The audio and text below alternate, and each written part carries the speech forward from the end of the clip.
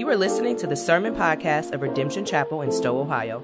For more resources and information, go to redemptionchapel.com. Because it's Baby Dedication Sunday, some of you might be newer to our church. And so let me just bring you up to speed a little bit as we're getting into the Word right now. We're going through 2 Corinthians. That's a letter in the New Testament that the Apostle Paul wrote to this church in ancient Corinth, a church that he had planted, and then he moved on to plant other churches, so he's not there. After Paul moved on, that church became a dumpster fire. It was a mess.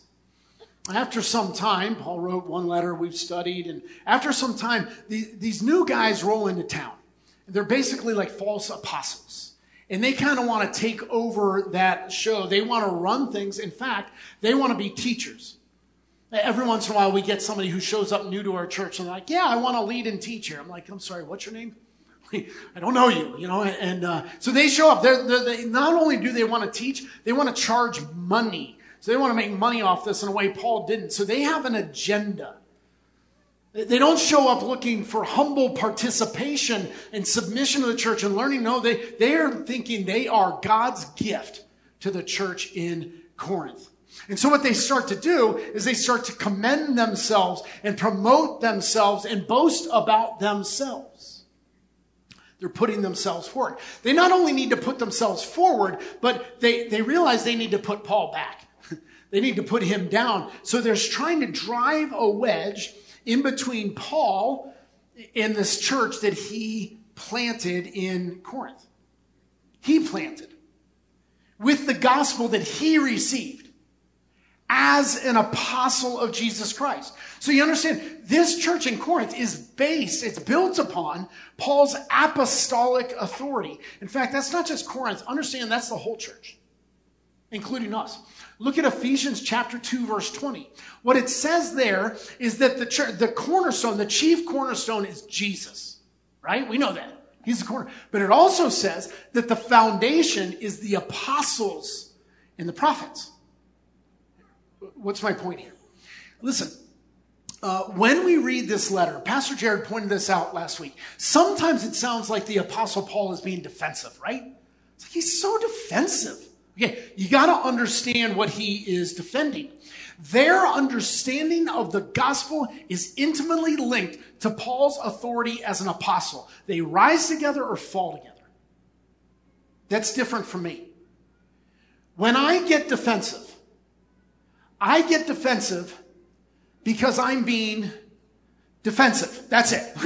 That's the entire story right there. Like if you question my authority, the gospel will be just fine. I hesitate telling you that, right? But there it is. The gospel is going to be fine. It's not linked to my authority.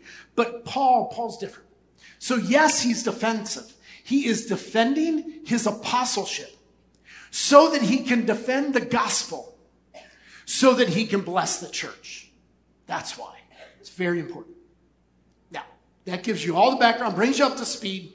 And now we are up to 2 Corinthians chapter 10, verse 12, and we'll start with this verse right here. Not that we dare to classify or compare ourselves with some of those who are commending themselves, but when they measure themselves by one another and compare themselves with one another, they are without understanding. Okay, so there he is. He's making reference to these Johnny-come-latelys who rolled into town and they're comparing themselves with each other and giving themselves airs, right? And Paul's basically saying, look, I'm not going to play the comparison game.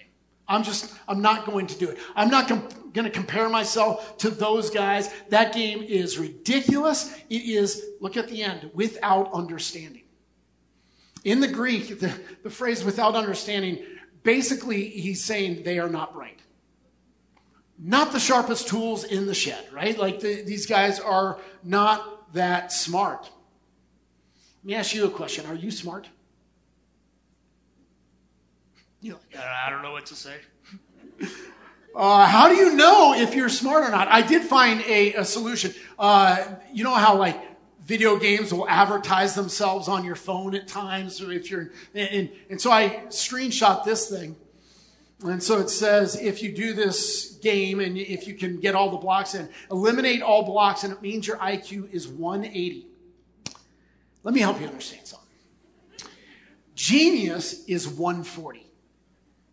0.4% of the population, like not 0.4% of the population is 140 or above. Einstein was 160, they think. I guarantee you, this is low shelf to do this game. If you thought, well, I did that and I have 180, I have bad news for you. No, that's not, it doesn't work. So if junk like this doesn't tell you how smart you are, how do you know if you're smart or not? You understand the whole question is based on comparison. I'm basically asking you, are you smarter than others or less smart than others? That's the whole question. So if you regularly hang out with some people who are less intellectually gifted, I don't know what the PC term here is, right? I know I'm not supposed to say dimwits. Okay, so we'll leave that. Okay, but if you hang out with people who are less intellectually gifted, you're going to think you're brilliant. Have you ever had the experience, though, where you think you're really brilliant and then you get around some real geniuses and you come away going, I think I'm a box of rocks. Right? Like I thought I was smart, but now I know what smart people are like, and I've been there. I have absolutely been there. So what you need to do is carefully choose your measure. And that's a word that Paul uses there. They measure themselves by one another, right? So that's what these Johnny-come-latelys are doing in Corinth. They are playing the comparison game. Understand something. The comparison game is a losing game. Every time you lose. You have two possible outcomes to the comparison game. And by the way, we compare ourselves to each other all the time. You lose. And here's why. One result is pride. Okay, so what happens is I compare myself to someone less than me in order to puff myself up. I feel prideful, I feel arrogant, I feel judgy, and I condemn them. It's option one. Option number two is I compare myself to someone greater than me, therefore I lose the comparison, and your result is discouragement. I denigrate myself, I condemn myself. So here are your options of outcomes. Pride or discouragement. Yay. What a great game, right? No, it's a loser. It's without understanding. Paul's like, no, it's ridiculous. I'm not playing that game, right? Let me help you understand it by talking about hiking for a moment. Any of you like to hike? Any hikers? You know, experts say when you go hiking, you're supposed to take a buddy who is in less physical shape than you. Do you know this? It's because of bears. Right? Because you've heard the old adage, like you don't have to outrun the bear, just your hiking buddy. Right? So there's a lot of wisdom in that. And the reason why is because bears are fast. What kind of bear is best? Bears, beets, Battlestar Galactica. Those are my people right there. If you know, you know. I am about to sound like Dwight Schrute, but here it is. Black bears can average a top speed of 30 miles per hour. Grizzly bears, 35 miles per hour. Okay? The average human being, 15 miles per hour. You will not outrun the bear. You will be bear food. In fact, the fastest human that we know right now, Usain Bolt, 27 miles per hour. He can't outrun the bear. So, if you go hiking with Mr. Bolt and you encounter a bear, you're in trouble. You will be the bear food, right? So the trick is you got to find somebody slower than you to go hiking. And that's the comparison game. If I compare myself to the bear or to Usain Bolt, I feel really slow. But if I get a, I don't know, fluffy hiking buddy, I don't know what to say, like somebody in worse shape than me, like that's saying something, right? But it's somebody in worse shape than me, and I can beat them. So now I feel fast. Or at least fast enough. And so notice this, my speed didn't change. My speed was the same. I just changed my measure of comparison, And I tricked myself. And so that lacks understanding. It is ridiculous. And that is what those false apostles are doing. They're comparing themselves to each other. Paul says it's a stupid game. It lacks understanding. Now, we do it all the time. We compare all the time. I want to beg you. Hear me. I'm begging you. Stop playing that game. Stop playing that game. I'm going to give you 3 alternatives to comparing yourself to other people, right? Here's the first one. Compare yourself to Christ. Christ is the bear. Nobody outruns Christ. He wins every time. Now, if you want true understanding, true insight into how you are doing in life, compare yourself to Jesus himself, not to other people. Go for the real standard, the real measure, okay? Now, of course, by that measure, you will lose every time. Perfect. Because what that gives you is the gift of humility. Do you understand in the comparison game, it's pride or discouragement. We never go towards humility. You compare to Christ, you move towards humility. And with humility, then you fall into grace, not into condemnation. And then you realize that, okay, yes, I am a horrible piece of crap, but I'll tell you what, Jesus died for me. His blood covers me. He rose for me. I am now secure in my identity in Christ. My worth is secure in Christ. I stink, but God loves me. And now my heart moves towards rejoicing and worship. How often have you compared yourself to other people and your heart moves towards rejoicing and worship toward God? Right? That doesn't happen. Now you're rejoicing, you're worshiping, and you're in awe of how awesome Jesus is. So I want to be like him. Now you're moving towards growth. Man, what if you stop comparing to others? Start comparing to Christ. Humility, grace, security, worship, growth. That's where we want to be. Now, of course, when it comes to comparing to Christ, some things don't work, right? If you think about the things you compare with other people all the time, so who has the better car, me or Jesus? It doesn't work. Better house? Who's got better hair? Who is more ripped? Is it me or Jesus? Like, it doesn't work, right? Maybe that's an indication. For the things that you can't compare yourself to Jesus, perhaps they're not as important as you thought they were. And yet those are the things we think are important. We compare ourselves on all the time. What if you compare to Jesus? Let him correct that. Okay, so that's your first alternative. Second alternative is this. Compare to Paul.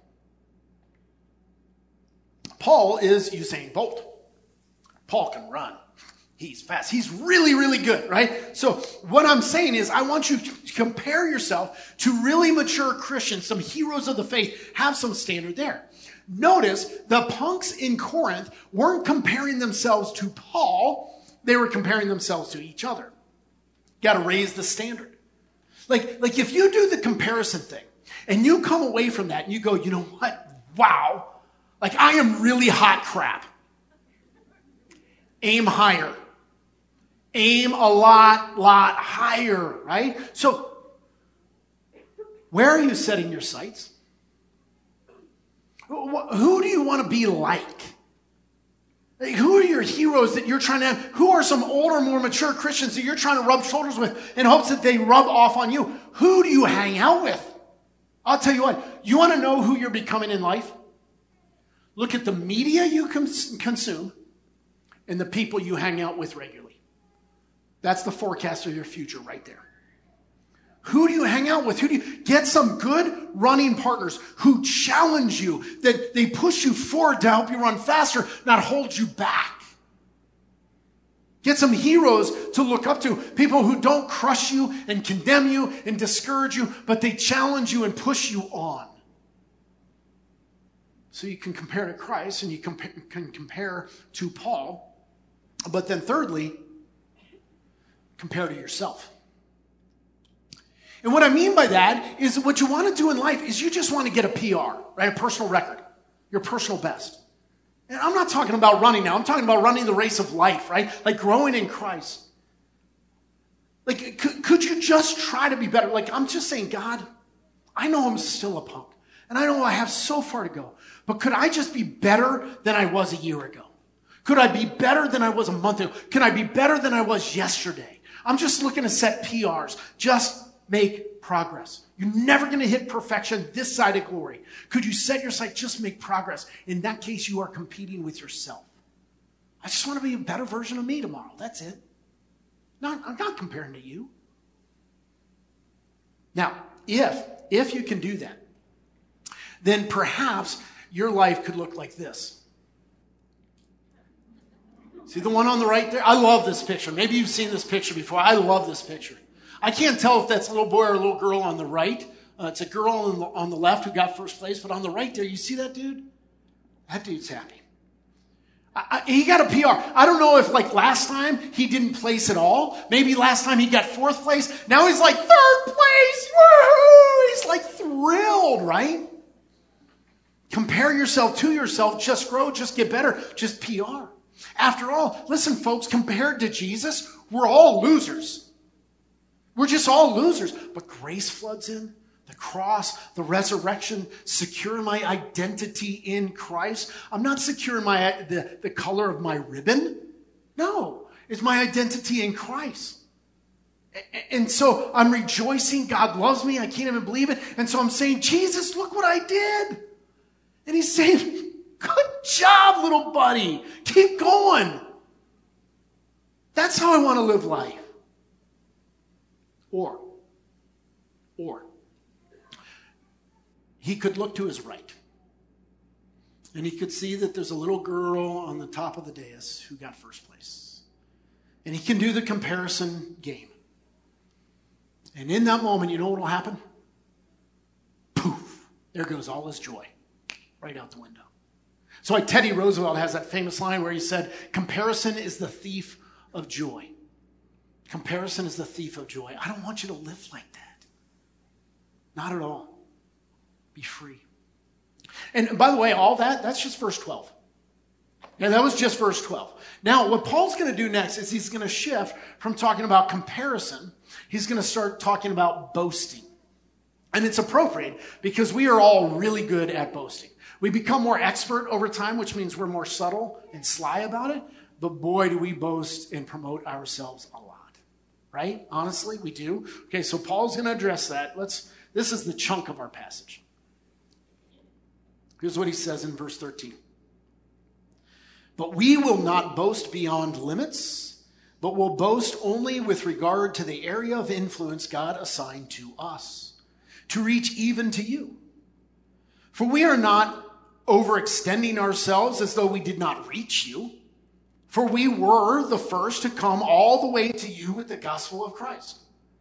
We do not boast beyond limit in the labors of others. But our hope is that as your faith increases, our area of influence, our area of influence among you may be greatly enlarged, so that we may preach the gospel in lands beyond you, without boasting of work already done in another's area of influence. Then he caps it with this. He says, let the one who boasts, boast in the Lord. What Paul does there is he points out 4 problems in boasting. 4 ways it is problematic, and I'll list them for you. The first one you'll see there is boasting in worldly crap. Now, you're like, I didn't see that. Do you notice Paul does a little boasting there. We'll come to that. What he doesn't boast in is how he pimped his camel, right? Or the fly new sandals that he has. Like, there's none of that. In fact, he doesn't even boast about his own gifts. That's absent. He does talk about the fruit of his ministry. What's ironic is the fake apostles in Corinth, they don't boast about their fruit because they don't have any. They have Paul's fruit. But what they boast about is their gifts themselves, right? Now, there's no doubt boasting and pride can absolutely be a problem. It's still a problem, and we'll get to that in a moment. But catch this. It is at least a step forward for a disciple of Jesus Christ to boast in kingdom impact, in gospel mission fruit, and to boast in the things of Christ, not the things of this world. Okay, think about this. Paul could have settled for a cushy pastorate in Ephesus. Ephesus was like the large, stable church at the time. Paul's doing these missionary journeys. If Paul said, you know what, I'm not going out on mission, I'm going to be your pastor, they'd be like, that is awesome. Thank you. And so they'd take him like that, and Paul would have had a much easier ministry. He says, hard pass. And at great cost to himself, he says it is worth it. Why? Because he wants to push the gospel. He got it to Corinth, and then he wants to push past them to Rome, and then on to Spain. He calls it the lands beyond.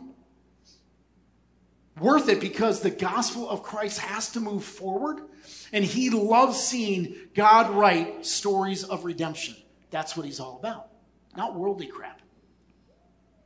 All right, so here's the thing. Paul definitely had a vision for the gospel expansion, for gospel impact. That fruit from his life. Here's a question. Do you? Do we? If your boasting were limited, the only thing you could ever boast in is how God has used you to advance his gospel, would you have anything to boast in? Ooh, right? That's hard. Listen, in 1,000 years, that's all that's going to matter. That's all that's going to matter. Why are we setting our sights on anything else?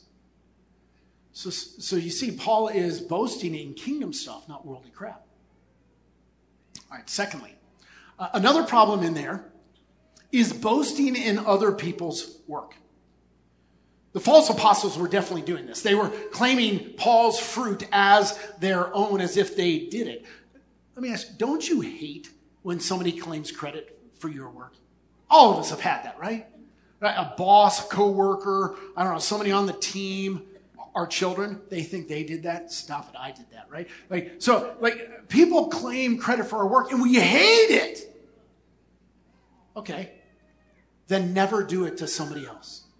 Never do it to others.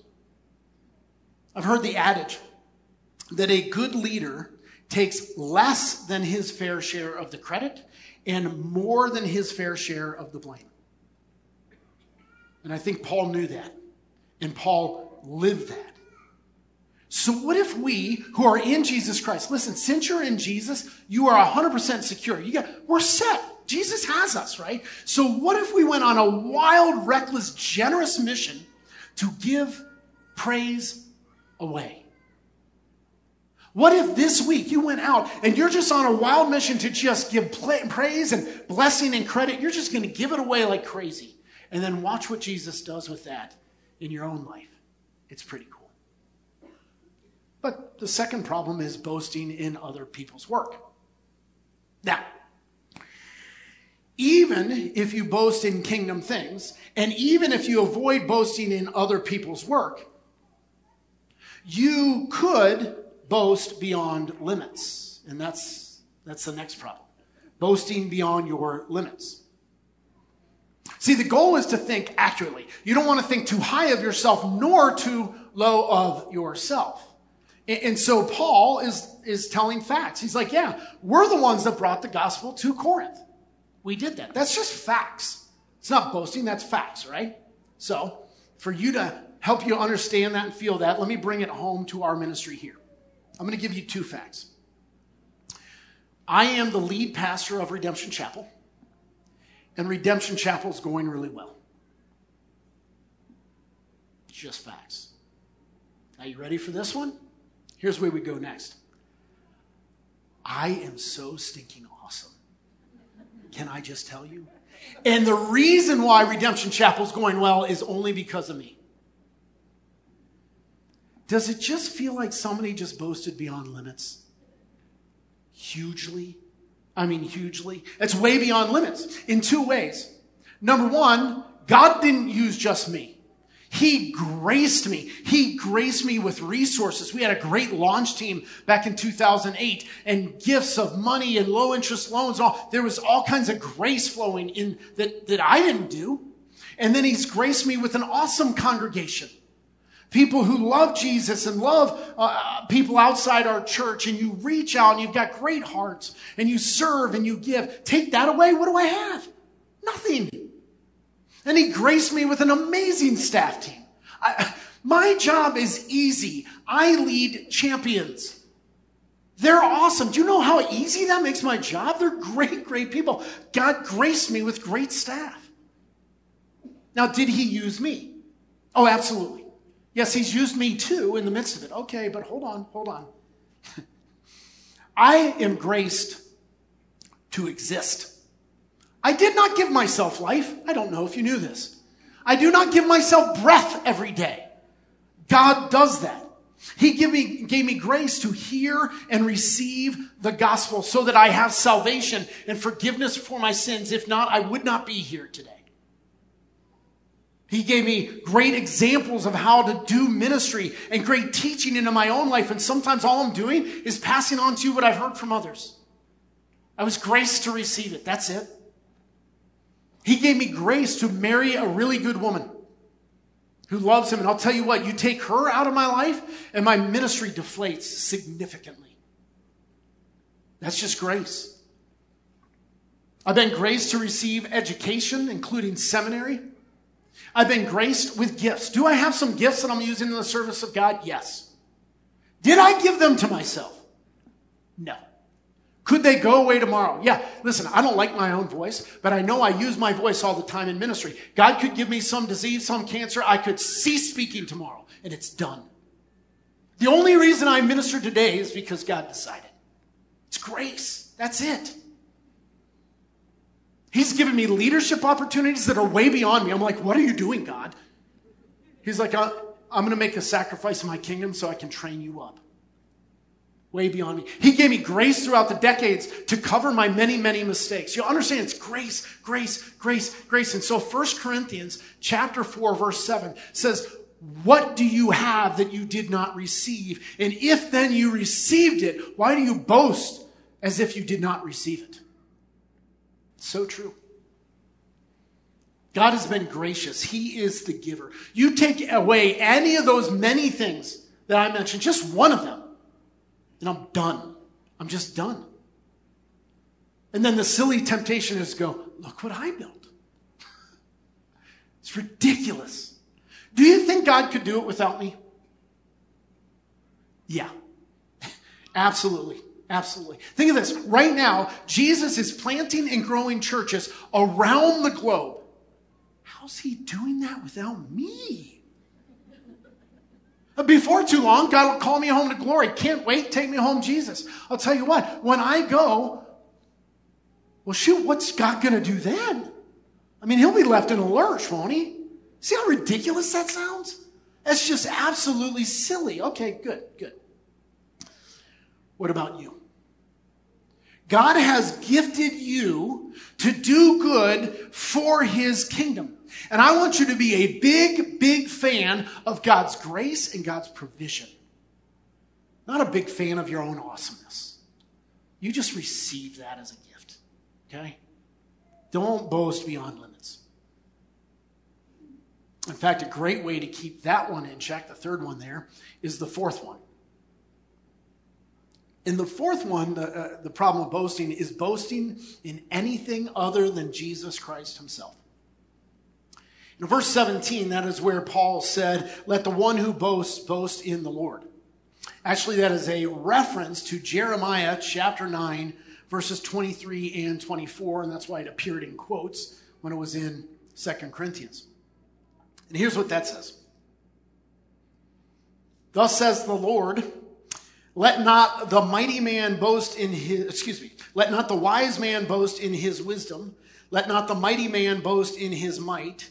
Let not the rich man boast in his riches, but let him who boasts boast in this, that he understands and knows me, that I am the Lord who practices steadfast love, justice, and righteousness in the earth. Now notice something from these verses. It's not that the wise man wasn't wise. He was. It's not that the mighty man wasn't mighty. He was. It's not the rich man. He wasn't rich. No, he was. The problem was, in all those cases, three things. One, they found their identity in those gifts. Two, they didn't think it was grace. They think they developed those things on their own instead of receiving them. And then third problem is their view of the greatness of God was eclipsed by their view of their own greatness. So they boasted in those things.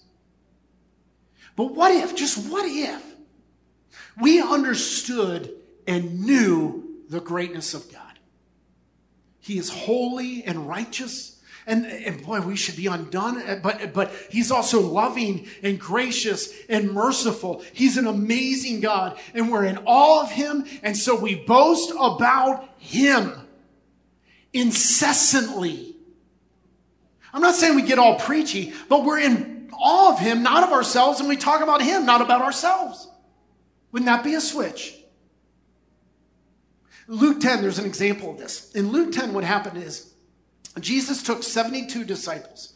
He put them in pairs and he sent them out he said, hey, what you've seen me doing so far, I'm preaching, I'm healing, I'm casting out demons. I want you guys to go do that village to village. Go. We can do that? Yeah, go. Right, so they go and they kill it. It's amazing what they saw happen for Christ. They come back to Jesus and they are just flying high. Jesus, you should have seen it. We saw Satan fall from heaven. Like, it was crazy. Do you remember what Jesus said to them in verse 20? Nevertheless, do not rejoice in this, that the spirits are subject to you, but rejoice that your names are written in heaven. Let me tell you something. I deserve hell, period. I deserve hell. I cannot believe that he chose me, that he graced me, that he adopted me, that he will take me home to him someday, that he let me in his church. I cannot believe it. I am so grateful to the sovereign, omnipotent, gracious God. And I want to spend my life boasting about him, not myself. If you're going to boast in Jesus, in his cross, in his grace to you. Boast in the Lord. See, folks, our constant boasting is really just bluster. It's bluster to cover up our insecurities. We don't like to admit that or talk, but you are just wildly insecure people, like me, and we boast to cover it. I wish God would free you from that you could be free in Christ, free from your boasting. Well, there's one more verse that he throws in there that's relevant. He says, verse 18 here. He says, for it is not the one who commends himself who is approved, but the one whom the Lord commends. See, I'm guessing that you hate boasting and pomposity and arrogance and self-promotion in others, right? But you do it yourself. And you do it all day long. I think in one way or another, from the moment we wake up to the moment we go to sleep, we are on a mission to promote ourselves. Let's be honest. We do it all the time. We give it so much energy. And in our little ones, in kids, it's so obvious, isn't it? Mommy, look at me. Daddy, look at me. Look what I did. Look what I did. And then as we get older, unfortunately, we don't get more mature. We get older, we don't grow up.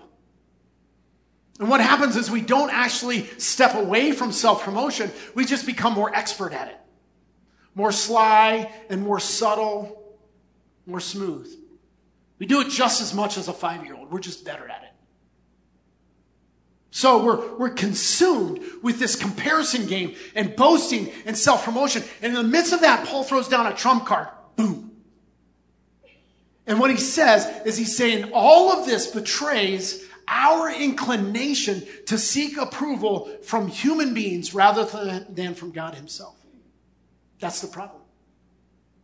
I mean, how sad to go through life commending yourself only to get to the end and not be commended by God.